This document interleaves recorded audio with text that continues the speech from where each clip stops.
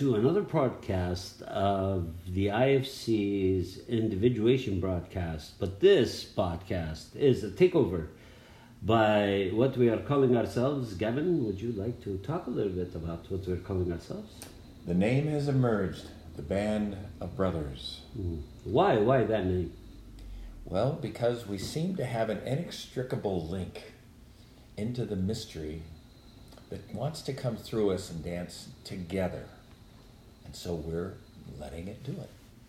So you're saying that we have mystery together. Yes, we do. Okay. Now, in this episode of Band of Brothers, the Individuation and Transformation podcast, we are going to discuss what is the freaking mystery and why do I have this freaking accent, for God's sakes. I know it's been coming out, so let's discuss everything. Okay, Gavin. This is Dr. Wahab Al Samurai, by the way. I just wanted to introduce myself. And joining me is Gavin Fry. Gavin. Well, it seems to me when we're most alive, we're emerging into the new that we have not ever experienced before. So you and I have a friendship that is marked by permission to coming into the new. So we don't even know, and we've said this, what this podcast will be about. This is a discovery process from beginning until end. So, are we going to do this every week, Gavin? Beginning to end, what does that mean? I don't understand. Our listeners need to know. Especially since I am a different person with my accent, so let's talk about it. Well, but your accent may be different next week. If we're still alive next week, I think we should commit to doing a podcast at my home. What day is that? That's Thursdays. Thursdays. Yes. Maybe we release on Saturday. Okay. How's that? Does that work? Yeah. So we will release this podcast, which is Band of Brothers podcast, the Individuation and Transformation podcast, on Saturdays. So this Saturday we will release our first one. I think we have already released one. It's called As Far as Crow Flies. Unfortunately, I misspelled flies. I spelled it like it's your zipper instead of crow flying away. So that was the intention. So I just wanted to make sure everybody knew, because once we publish, it's very difficult to change things around. We will work on them. But if you keep seeing as far as crow and flies, well, you know, crow eats flies. Crow can't live without flies. That's another explanation for crow and flies. I see that you're going to lead through this podcast on a line of energy called zany. So, As the Crow Flies was coined by me 2 weeks ago when we were talking about how I live about 20 miles away from you on Bainbridge Island. I moved here about 3 months ago. I just completed a divorce. And someone told me that you and I might get along really well. And darned if we didn't get together, and things have just been popping like popcorn. So there's all kinds of things we're considering hatching, and there's also just some really good old time we're spending time together. So one of the things we might want to make sure that we let our listeners know is that there's something about the power of kindred friendship that is so deeply nourishing. And being new in the Pacific Northwest, Washington area, I'm aware that since we connected about 3 weeks ago, it's like I feel more at home here. I feel more anchored because there's a community with you and your wife, Sarah. And I'm incredibly grateful about that. And we began, you and I, talking about Band of Brothers and perhaps creating some work that people might like to participate in of a transformational nature. Because we both seem to be fascinated with Carl Jung and the process of individuation, or coming into who we are, transformation, shadow, archetypes, unconscious, and that is a creation. That's a soup that I just have been fascinated for as long as I can remember. And when I read about Jung, there's something that he transmitted that's beyond even the words. There's something that he was living in and orbiting in, and he saw, and he was fascinated with. I remember reading passages of Jung where he would go be with the Africans and describe about his experience of being with the Maasai Africans. And then he went to the United States and he was with the Native Americans. Yeah, the Navajos. Yeah.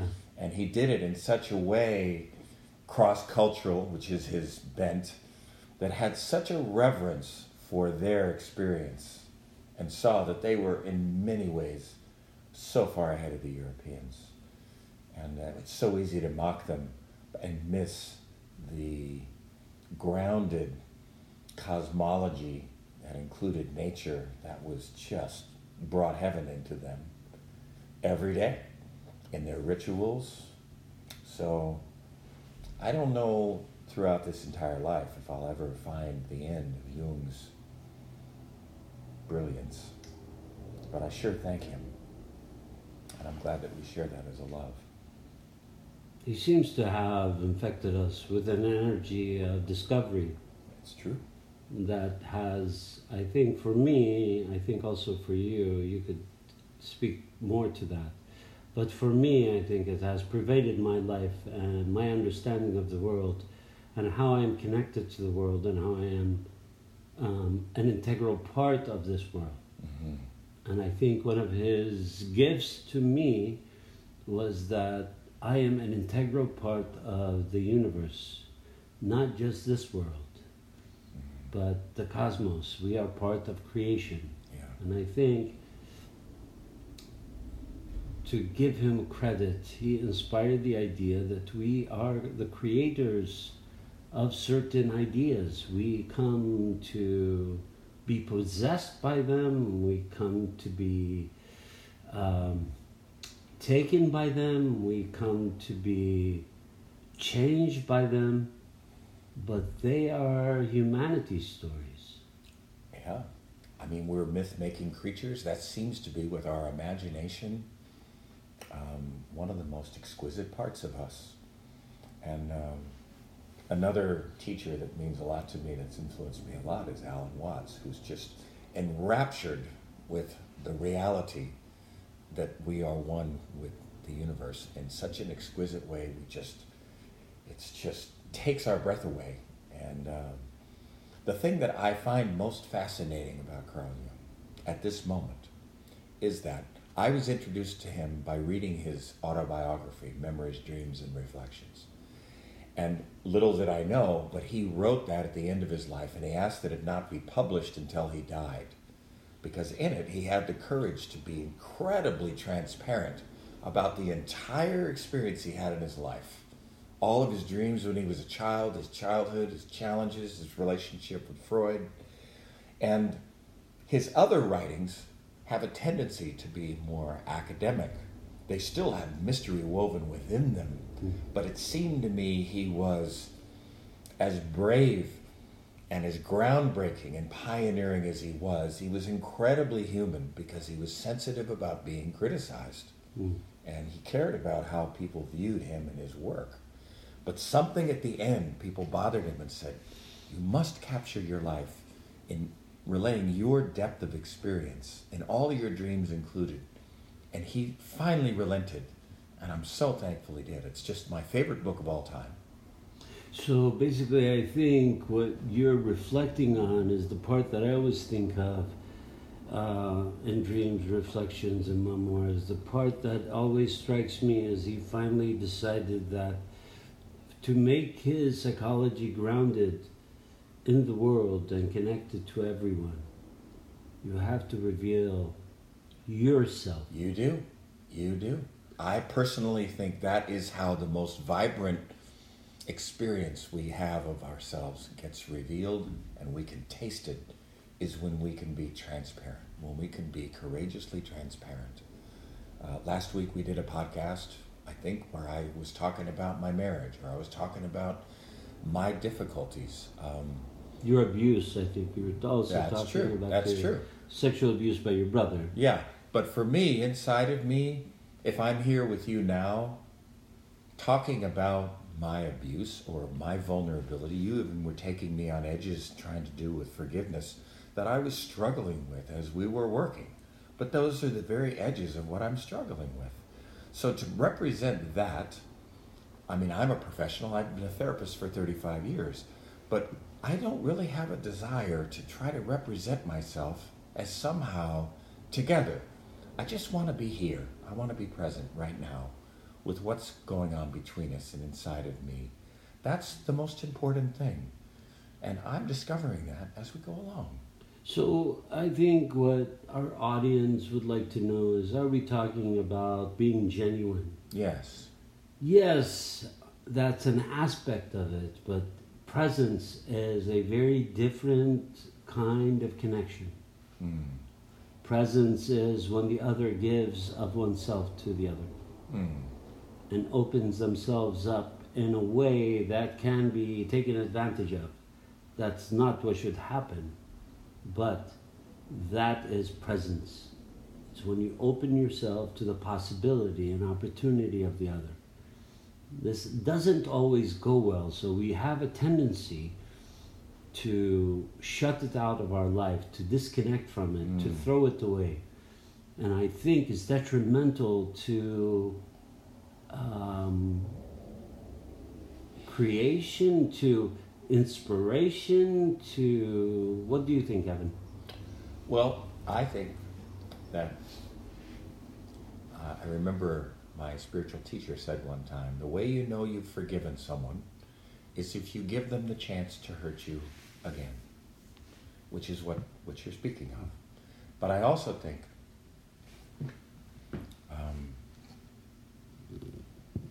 I lost my train of thought, I'm sorry. Well, I think where we were going with it, Gavin, is that you were talking about your spiritual teacher, how he was trying to make the point that forgiving is something deeper in terms of innocence and how it's connected to innocence. Yes. I'm in the middle of finishing chapters in my book, and this morning I was spending a couple of hours and I was immersed with asking for inner revelation about the quality of vulnerability, because that's part of what we're talking about here. And vulnerability is typically viewed as something to be avoided, or it's viewed as a weakness. My experience is that our strength is actually in vulnerability. There's power in vulnerability. By vulnerability, I mean a receptivity to being touched, to be exchanged with. And you talked about presence. That's not only exchanged with you and I, that's with me exchanging with a presence larger than me. And so vulnerability just means an openness to, as much as possible, whatever's present. And it's a methodology of perception that is quite highly sensitive and pays attention to a lot of levels at one time. But it's constantly revealing itself in the moment. And so to me, there's such a privilege in being right here, sitting at this table with you and talking about Jung, talking about vulnerability. I know we're both privileged to do the work we do. I know for me, whenever anyone invites me into their consciousness, I go in with an attitude of extraordinary honor. It's like I'm being invited into sacred territory. And not only am I invited where most people haven't been invited, inside someone's consciousness, but I'm being invited into an edge where that person hasn't even gone in their consciousness. They're going deeper while we're together. In fact, our holding a space together allows that to take place. That's where that discovery process is you were talking about. So I think the way I stated it I was talking about this because me and you have been discussing this for a while. Yeah. And it's really touched a very interesting chord in me. And the way I'm thinking about, and I've been quoting you in regards to the askers about innocence and how you could see on these famous actors and actresses' faces the sincerity of which they really want this prize, even though these people are gifted with large fortunes and great accolades and a lot of love. This is acknowledgement of the child has succeeded. And so we talk about it as you said, the innocence, and you said something else. You talked about how they were, you could see the look of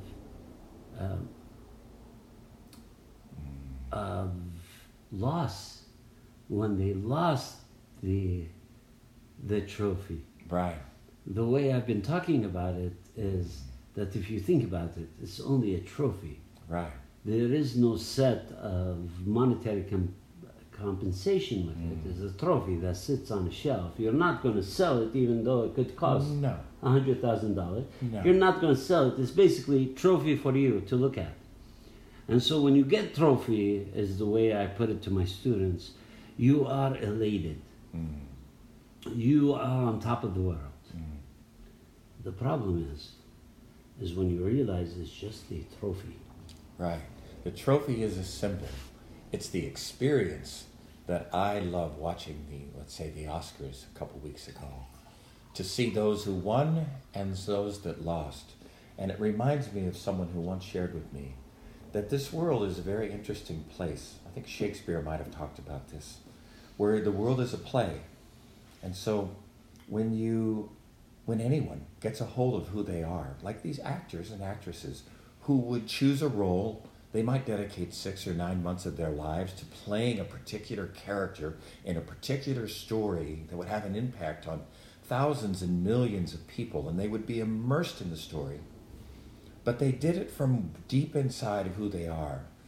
And so then when they get acknowledged, it's the process is one of actually being caught by the world, seen by the world. The world reflects back to us who we are in a deep way, and we get ourselves in a deep way that we can't by any other avenue. And so there's something quite... I remember winning an award in 1983. I was Student of the Year at a university. That was yesterday, Gavin. That's almost 40 years ago. I was there. 1983, I was there. Yeah. I saw you get that award. That was nothing, bro. Well, are you comparing it to an Oscar? Is that what you're saying? Well, when I remember the moment when they called my name, and I was absolutely stunned, and I was transported into another dimension where I felt like I was lifted out of my chair and walking up.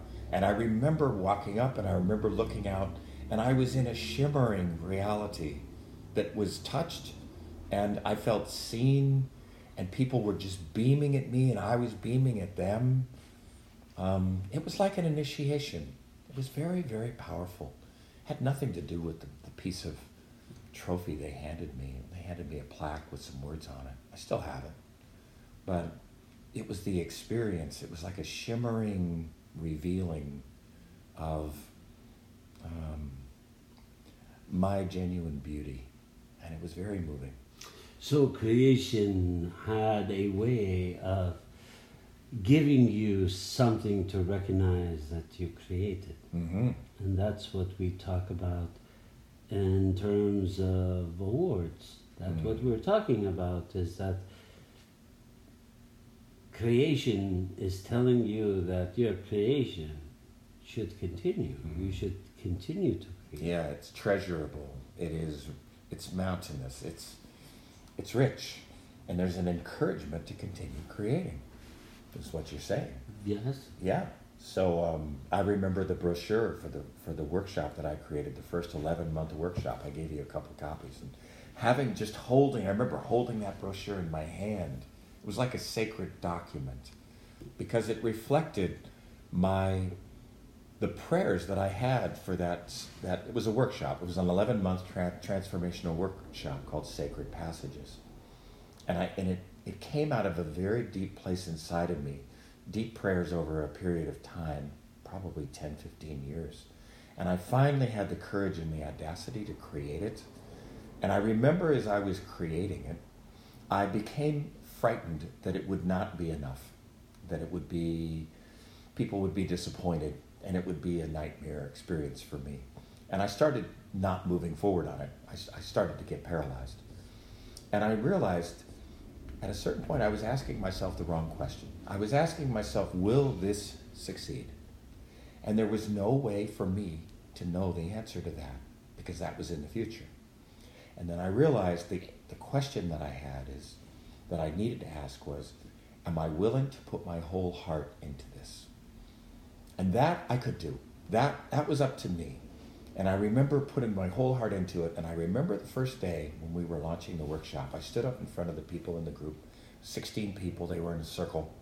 And I said, I want you to know, I have no idea if what I have to offer you this weekend will be valuable to you. I hope it is. It's my wish. I've planned for that. But I really don't know. And I've had to work with fears that it won't be.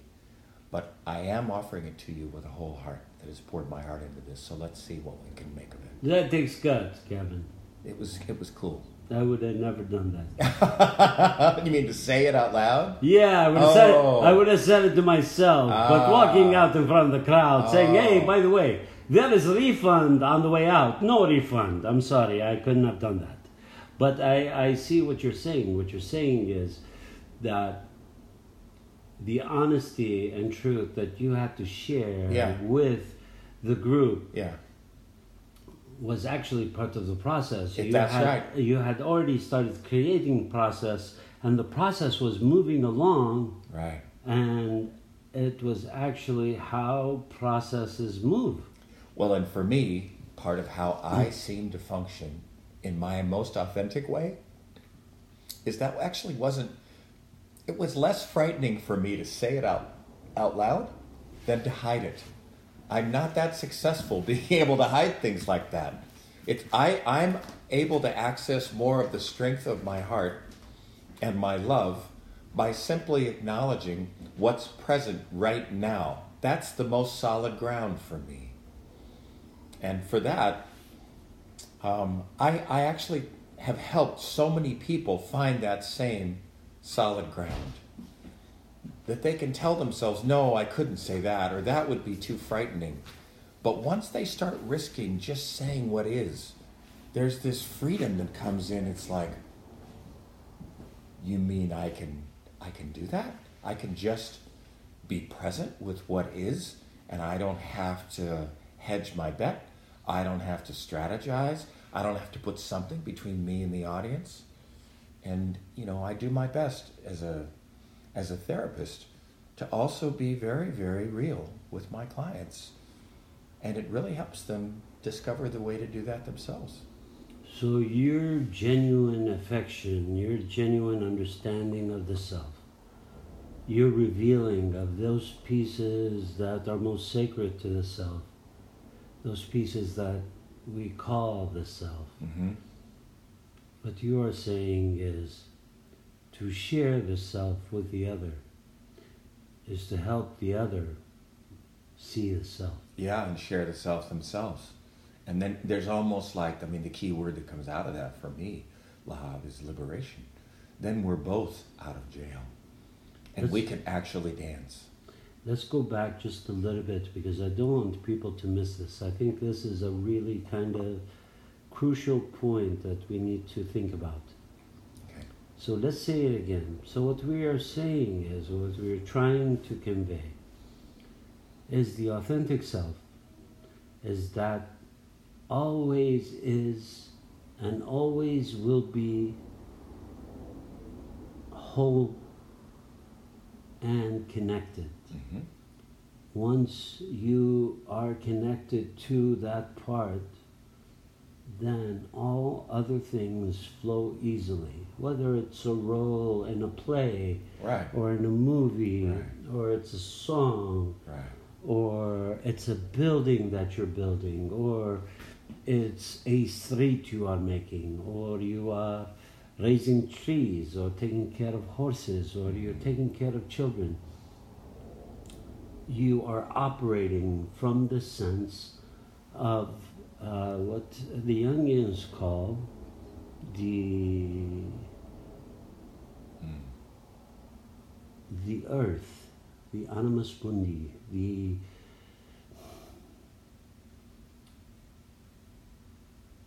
entire planet. You are functioning from the part of creation. How the planet was created. We are created from the planet. The planet was created in the cosmos, and everything that comes to the planet from any rock that hits the planet is adding to life on this planet. That's why we have so much weird vegetation. That's why you go from place to place. You see weird things, you see weird animals, because we did not come from this planet, we came from the cosmos. We are a product of creation. Do you disagree, Gavin? I don't typically think in those larger concepts or ideas of cosmology, but I do hear the truth of what you're saying, that it does seem to me as I go into my authentic self, the further I go, the more there is, well, the less and less separation there is with everything around me, everything. That includes everything on the planet. It's like this illusion of separation. Now we're getting maybe very heady. But I want to return if I can, because I want to talk about, somehow I'm prompted to talk about how we are designed to be present in our authentic self and actually function highly effectively. Most of us, I think, have developed ways of distancing ourselves inside ourselves from the authentic self and strategizing about how we represent ourselves to other people so that we can actually be social and we can be effective. But if it's disconnected from the authentic self in that strategy, there's something quite ineffective about it. And quite unsocial. Yes, and that's right, quite unsocial. So I had a spiritual teacher once who said, the way he framed it was, the first law of spirit, as he was describing it, is acceptance. You accept what is. You may not even like what is. If I'm going to give a talk in front of people and I'm nervous and anxious about whether it will be successful, and I'm introduced and I'm anxious, I probably prefer that I'm not anxious, but I am. So for my take, I'll often talk about my anxiety as the beginning of my talk, because that's what's most present. And I'll talk about it as I'm learning how to honor whatever is here that's present, so that I don't try to hide it. I don't separate myself as, well, that's not valuable, let me bring something valuable. That whole process of the mind making those distinctions and infusing itself in the lead is what robs us of being present with each other and honest with each other and real. So I'm struck by, and he talked about the second law of spirit was cooperation. Cooperate with what is. So again, doesn't mean you like it, but can you be in the present moment with what's going on right now, in particular with yourself? And if you're with someone else, can you risk being transparent about what's taking place? Even if I'm not sure what's taking place right now. Is that cooperation, Gavin, or is that sharing, or both? Well, sometimes cooperation might be that it's not to be shared. So it doesn't necessarily have to do with the outer expression of what's real for you. The key is to be connected with what's real for you. And I think it's an art and a craft that is new to people, but once they begin to practice it, it can actually become quite native. And there's a freedom when they don't have to try and represent themselves according to any standard they've made up. Particularly when they, early in their life, have had trauma and they've developed ways of protecting themselves, which often have a way of distancing them from their connection with their own experience and how to be genuine with other people. I find when I'm doing therapeutic work, if I'm residing in my innocence and my curiosity and my care, there's such a safety. There's hardly any place that people won't let me in if they're capable of letting me in. In fact, they usually go out to their edge and start discovering what's there that they haven't encountered yet. And I'm there with them. So I do think being authentic is a discoverable landscape and territory. I mean, you and I are in the midst of discovering what it is that we would like to create together. Yes, because I think creation is ultimately everybody's task in life. Because to be able to see the self, to reflect on the self, to cooperate with other selves, to connect to other selves, to share with other selves, to be with other selves, is to discover the self. And the self only discovers itself by creation. It does that through birth. That's why we get pregnant and want to have children. It does that through buying a house, because that's why we want to create something new, a new family, a new idea, a new way of living. Or it could create itself through a vacation where we go to a place and say, oh no, I want to live here. I don't want to live over there. This is exactly where I should be. That is called creation. So what you and me have stumbled upon is the house of creation. The problem is when you are in the house of creation, as all people who have created find, is you're stuck. Because it is so, as you like to say, delectable. Delicious. Yes, Gavin likes to use a lot of words that mean dinner. So I get very excited. I like dinner. Anyway, so I was thinking that this house of creation, if we may call it. Yes, that sounds good. Has many, many different rooms. Yes.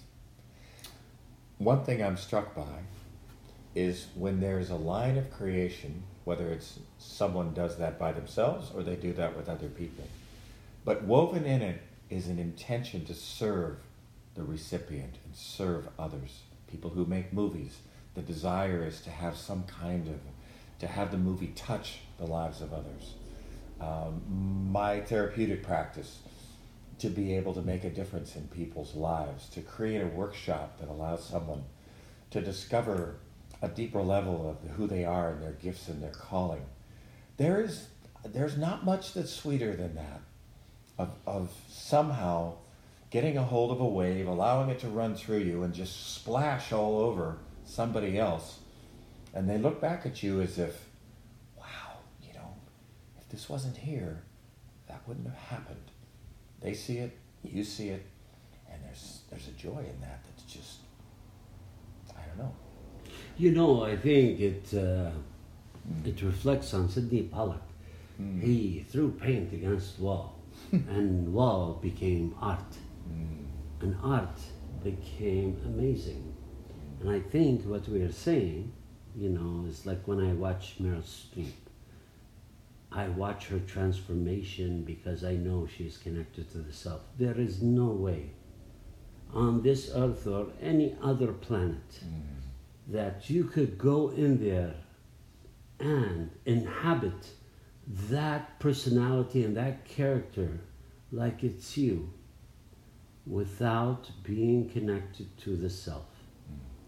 She is so expansive. It's because she knows she inhabits that house. Yeah. So what she does, and I will give you her secret. I know she was not going to like this. I know she's going to be upset with me, but I am going to give you Meryl Streep's secret. Her secret is she has access to all rooms in the house. She does not feel afraid of walking into any room, inhabiting any part of the self. Yeah. And what she does very, very well is like a chameleon. She moves from in and out. But unlike a chameleon, you always recognize that it's her, except when she is doing what she is doing. And that's what makes her a master of illusion. And my respect to her, because she makes me humble. Whatever I think my gifts are, I look at her and I think to myself over and over again, God damn it, man, you're amazing. Yeah. Well, and your love for her, I can feel it. I can feel your actual saturation of enjoyment of watching her and her craft, not only in the role, but who she is. There's a fluidity that's just beyond comprehension. Now, one of my favorite actors is Anthony Hopkins. And he is just so incredible in how he just falls into a character and a story, but woven into the story and the character is Anthony Hopkins, and they're woven together. And it's almost like you get to enjoy them being themselves as somebody else there's an electricity. My favorite movie of all time is Meet Joe Black. And but I like many of his movies. Why do you like that movie? We never talked about it. Oh gosh, that movie has so many Let's levels talk about to it. Let's talk about right. it. Okay. Well, it's Anthony Hopkins is a very successful business person. Yes, before we start talking about this, All right. I want to make a small A disclaimer? A disclaimer. Okay, I'm ready. We have not talked about this, right? Oh, okay. We have not talked No, we have not. No, you like didn't me know. and you No. have not No. had a conversation in the regard. Right. So I want our listeners to hear us talking about this because this is the first thing we're talking Yeah, about. that's right. Like Meryl Streep, like That's Anthony right. Hopkins, we have not talked about it. Okay, so you start. Okay, so Anthony Hopkins is this wealthy businessman. He lives on the Hudson River in New York. And he's maybe about 65, very successful, has an office in the city, an advertising agency. And in the middle of the night, he's woken up and he's having a heart attack. And he's being told by a voice that he hears. He's being told things, and he's just shocked. He's now having a relationship with a voice outside of him that is telling him that his life is going to be over. And he's not only got a voice outside of him, which is brand new, but it's telling him his life is going to be over soon. Then Brad Pitt serves as the angel that's coming from the other side to usher him after his death to the other side. So Brad Pitt comes in, and Brad Pitt, as an angel in his innocence, is so enamored with being an earthling, he decides he doesn't want to take Anthony right away. He wants to hang around for a while. And he ends up falling in love with Anthony Hopkins' daughter. Physically, making love, rapturous, beautiful. And so they have this relationship, and Anthony Hopkins has to reconcile with the end of his life, the end of his business, the saying goodbye to his daughter, and he does it with such a dignity. And he even starts challenging the angel, Brad Pitt, to not be mucking around with his daughter, who he loves very deeply. And he challenges the angel, even though the angel can call the deal at any time and take him. So there's a power and an authentic voice that he comes into. And so does Brad Pitt come into an authentic voice, that he's really there not as an earthling, but as an angel. And then he takes Anthony Hopkins at the end and takes him to the other side. Now, we're talking about a very long movie, so you have given synopsis of movie. So let's go back to characters in movie. Let's look Too brief? Let's look at Anthony Hopkins. As long as we got into this, you like this movie too? Yes. I didn't know that. You dragged us into the house. It's a glorious house. That was the symbol of the self, right? That house had everything that the self would need. It had love, it had care, it had cooks, it had water. Even the relationship with the servants was honorable. Yes, everything in the house. He had an honorable life. Moved in a way that was sacred. Yeah. So that's why there was no abuse towards servants. Servants didn't seem like servants. They seemed more like people who inhabit house. That's right. Even though you still got Hollywood to tell you, hey, by the way, they all stay in kitchen. They're servants. Right. Yes, we know. But when he goes in there, I know what you're going to talk about and he's now. talking about, and he says, what is this? And you're talking about Brad Pitt now. Yeah. We're talking about peanut butter. Peanut butter. For the first time. Yeah, he's never tasted peanut butter. Right. He's an angel. He's in the body. He's never tasted peanut butter. And this is what we say about innocence. Yes. Innocence is the first taste you have of something you've never had. That's right. It doesn't matter what it is. It could be an ice cream. It could be seeing the Eiffel Tower in person. It could be going to the Colosseum. It could be Egyptian pyramids. It could be the Capitol building. It could be anything. You could see something beautiful. You could see something ugly. But it is the first time that your eyes are open Right. to the possibility Right. that something amazing is possible. Yeah. I'm stuck on this term, Gavin, and maybe you could Of help me with it. innocence. Amazing. Oh, amazing. I use that over and over again. Ah. I am amazed by most things. Yes, I am too. Well, you and I have a childlike quality where awe is a part of that. And it is brand new and fresh. And it's unreservedly so. And you're right. He asks to taste some peanut butter because he's heard that it's special. And he goes into the servant's quarter. And the servant goes, really? You want a piece? You've never had peanut butter? He says, no. So he gives him peanut butter and a spoon. And it's the most incredible scene. He takes a bite of peanut butter for the first time, and he is absolutely, it gets stuck on his roof. He can't move his mouth, but he tastes it. And that's where this role of Brad Pitt played. He's an angel. He's innocent. This is the first time. Now later in the movie, they show what I consider the most incredible love scene I've ever seen in the movies. Okay, hold on a second. You're jumping here. Let's Oh, stay. my. Let's hold. You will get there. Okay, I will let you explain it all. All right, but all right. listen, what I wanted to say was Yeah. the interesting part Yeah. is even the cameraman who is panning back and forth to show his face. Yeah. So Brad Pitt is an amazing actor. He is an amazing actor. But cameraman, amazing. The transmission of the entire scene. No, but cameraman captures face, Yeah. innocent face, Yeah. asking for something that is not anything really. Peanut butter. Who would think peanut butter I is a know. big deal, I right? know. But he's like, what is that? Yeah. He sees them eating it and Yeah. he says, what is that? Yeah. I don't like what they served me. What is that? Yeah. Like a child who, escapes from, vegetables and what is that hell? Oh, I know. Right, and even the servant said, You mean Skippy? This? And he says peanut butter. He says, yes. And Brad Pitt's like, this is like the first time he's ever even had a conversation with a servant. I don't even know what that is. He doesn't even know what a servant is. He stumbled downstairs. He doesn't know what downstairs and upstairs is. He doesn't know social class. He said, yes, I would like that. It's just like a child. Just like a pure child. And it's that innocence Yeah.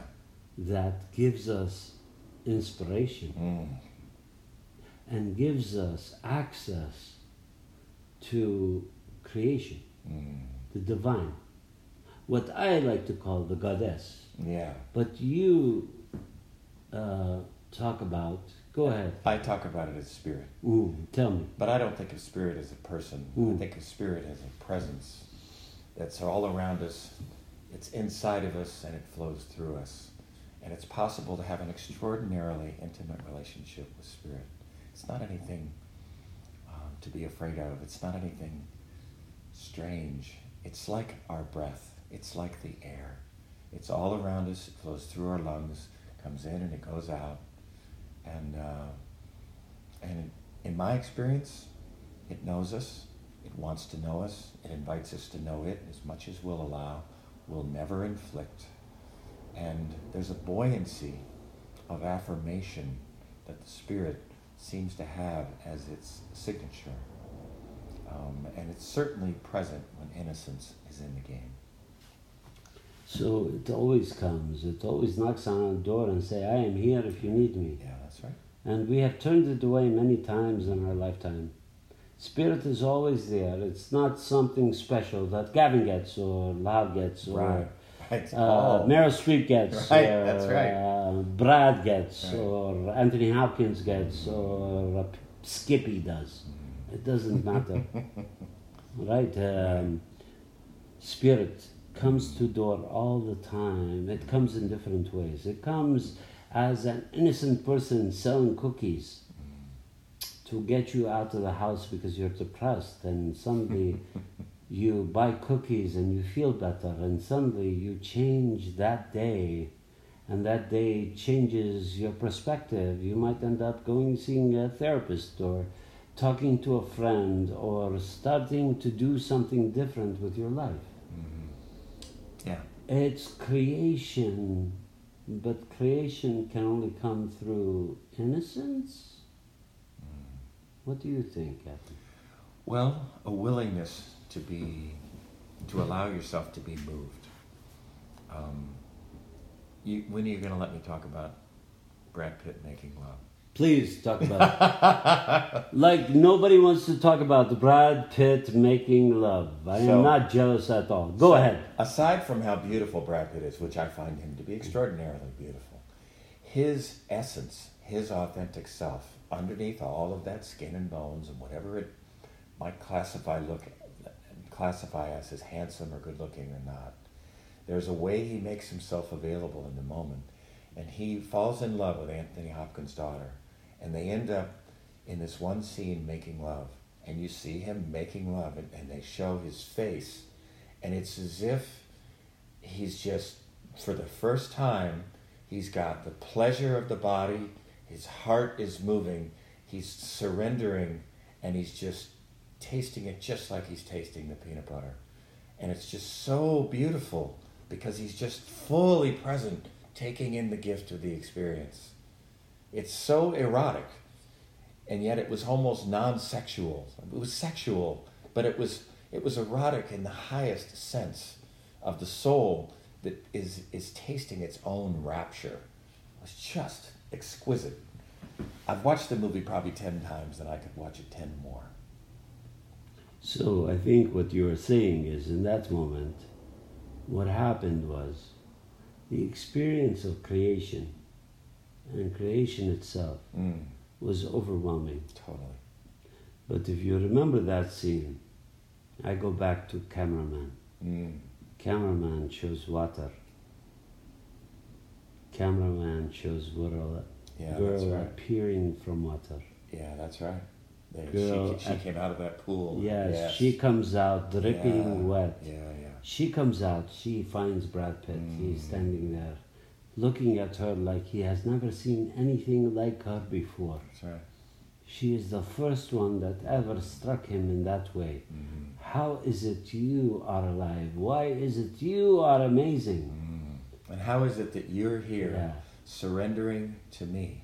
Yes, but the only surrender was because she saw his eyes. Yes, she knew who he was. As soon as she saw his eyes and saw his innocence, she couldn't help but surrender to him. And in that scene, in my experience, talking about masculine and feminine energies, they were both feminine, because they were both receivers of the Spirit.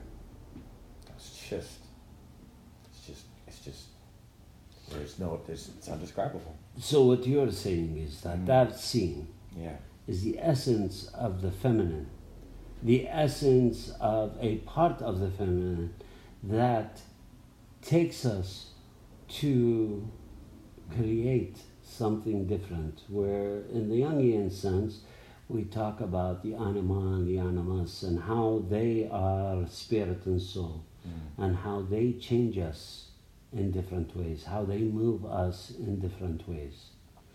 So, let's go back to Anthony Hopkins, since you are very tied to this movie in this house that we are stuck in and we cannot leave. Yeah. Now, you might think, oh, nice estate, you're stuck on estate, you're stuck in pool, you're stuck in house. Yes, it's true. I have no argument with you. But here is the problem. The problem is creation is constantly needing something new. And it's always asking you, do you want to volunteer? It's not a question. It's not a demand. It's an invitation. Yeah. Go on, Gavin. Tell us. Well, the thing that I find the theme that comes up as we're talking about this right now is thinking about being a man. You're a man, I'm a man, Brad Pitt's a man, Anthony Hopkins is a man. There's something extraordinarily delicious about being a man in this world that knows that, like for me, in my depth, the depth and the depth and the depth of me is feminine. It's just quite clear.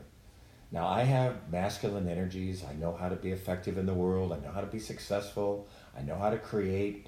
I know how to get angry. I know how to be firm and direct.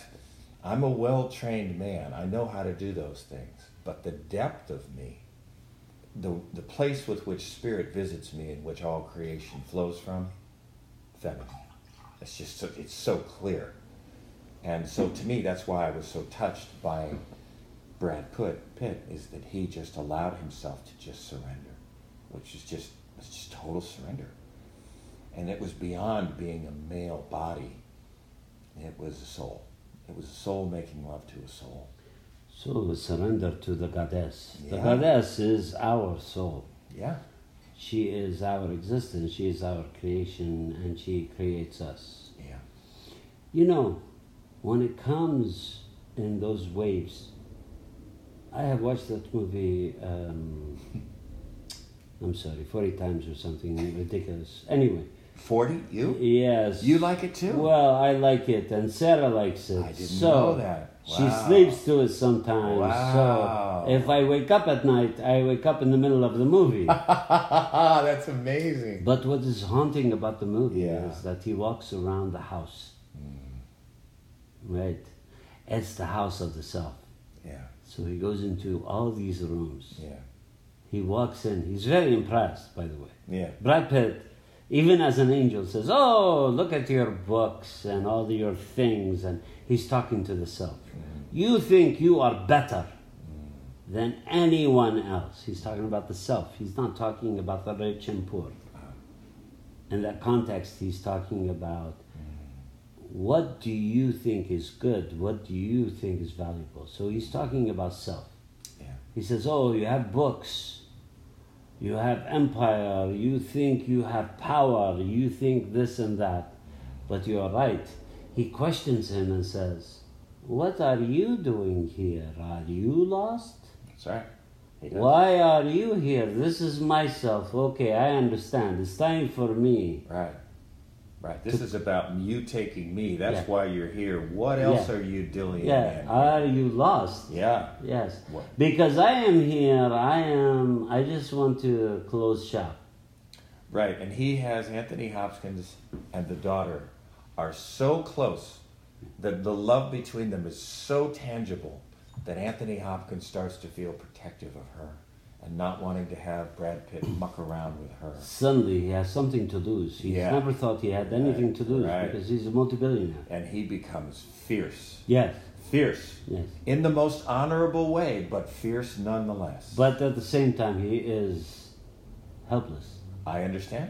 Did you? But even when he says it, Well, he knows he that says it with rage, but he still Well, looks at him yeah, like, you're right. I am helpless. Well, he's helpless because he knows he can't control Brad Pitt, but he's exerting moral authority of his own truth that says, "Look, you're straying away from your truth, Brad Pitt. You need to take me, and we need to go. So you're off course." That's what was quite incredible about it. He's challenging an angel who could take him at any time. You know, heart attack, gone. But it's because he loves his daughter. He's willing to risk everything to protect her. And Brad Pitt does take his counsel. And he's also able to arrange something so that the daughter can be well served. It has a romantic ending. But You know, before we get to the end, yeah. there is a point where the second daughter, who's the older Yeah, daughter, that's right. and they're out in the yard and she's throwing this magnificent party for billionaire. That's right. It's his 60th birthday. And she wants everything. She wants orchestra, she wants all these things. It's very fancy. So, for everybody to remember, the reason for fanciness, the self is very fancy. The self has many different aspects. It has an orchestra. It has the Bee Gees, the Beatles, and the Rolling Stone. It has everybody at once. It's got Frank Sinatra. It has Tupac. It has Frank. It has Jay-Z. It has everybody. It's the self. Leave it to you to bring Tupac in. So, of course, because you know where I'm going to go with this, because Tupac sings, and I have to talk about Tupac because he's touched me in so many different ways. But Tupac talks about Thug Mansion, a place where everybody who was not cared for, respected, or acknowledged can die in or live in. Do you mean like to come and be cared for? Yeah, like a heavenly place, a transcendent place. And so I think, when I think of the Anthony Hopkins mansion or castle or whatever the fuck that thing is, I think of, wow, that is the self, and how expansive it is. And how if you are guru sitting in India on top of a mountain owning only a pair of shorts, how lucky you feel and how connected you feel to Earth. Or if you are Brad Pitt, the real Brad Pitt, having a good time in LA at the door. What's interesting is the connection to the self. It's always, are you connected to the self?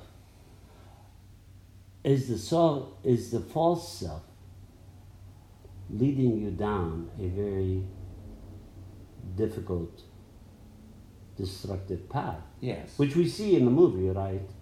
Yes, we do. We see the protege of Anthony Hopkins, who was going to take over the business, ends up being quite greedy and quite into the love of power. And he's really not in harmony as it reveals itself with the highest expression of Anthony Hopkins' work. So, Brad Pitt employs various techniques to be able to showcase and kind of unfasten all of that so that doesn't take place. Because the archetypal has always been there to tell us, don't think you are greater than. Right. Whoever you think you are bigger than is going to stand over you and take a pee. And with that, we close our first podcast of Band of Brothers, the Individuation and Transformation podcast. Gavin Fry, Lahab Al-Samurai. Gavin, what would you like to say? Thank you, and I'm enjoying us stumbling upon some things that we share our love with.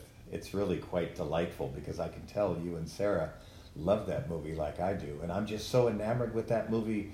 And it's not just the movie, it's because it moves places inside of me. That's what's so powerful about it. And everybody has movies that move things that are powerful. Pay attention to what gets stirred.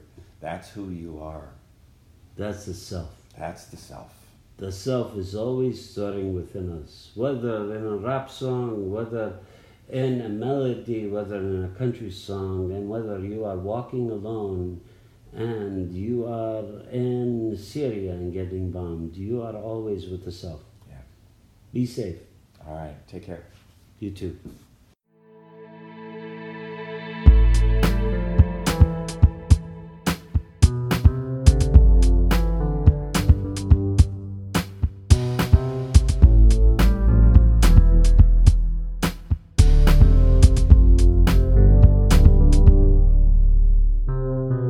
We at the Institute of Conflict greatly appreciate all of you listeners.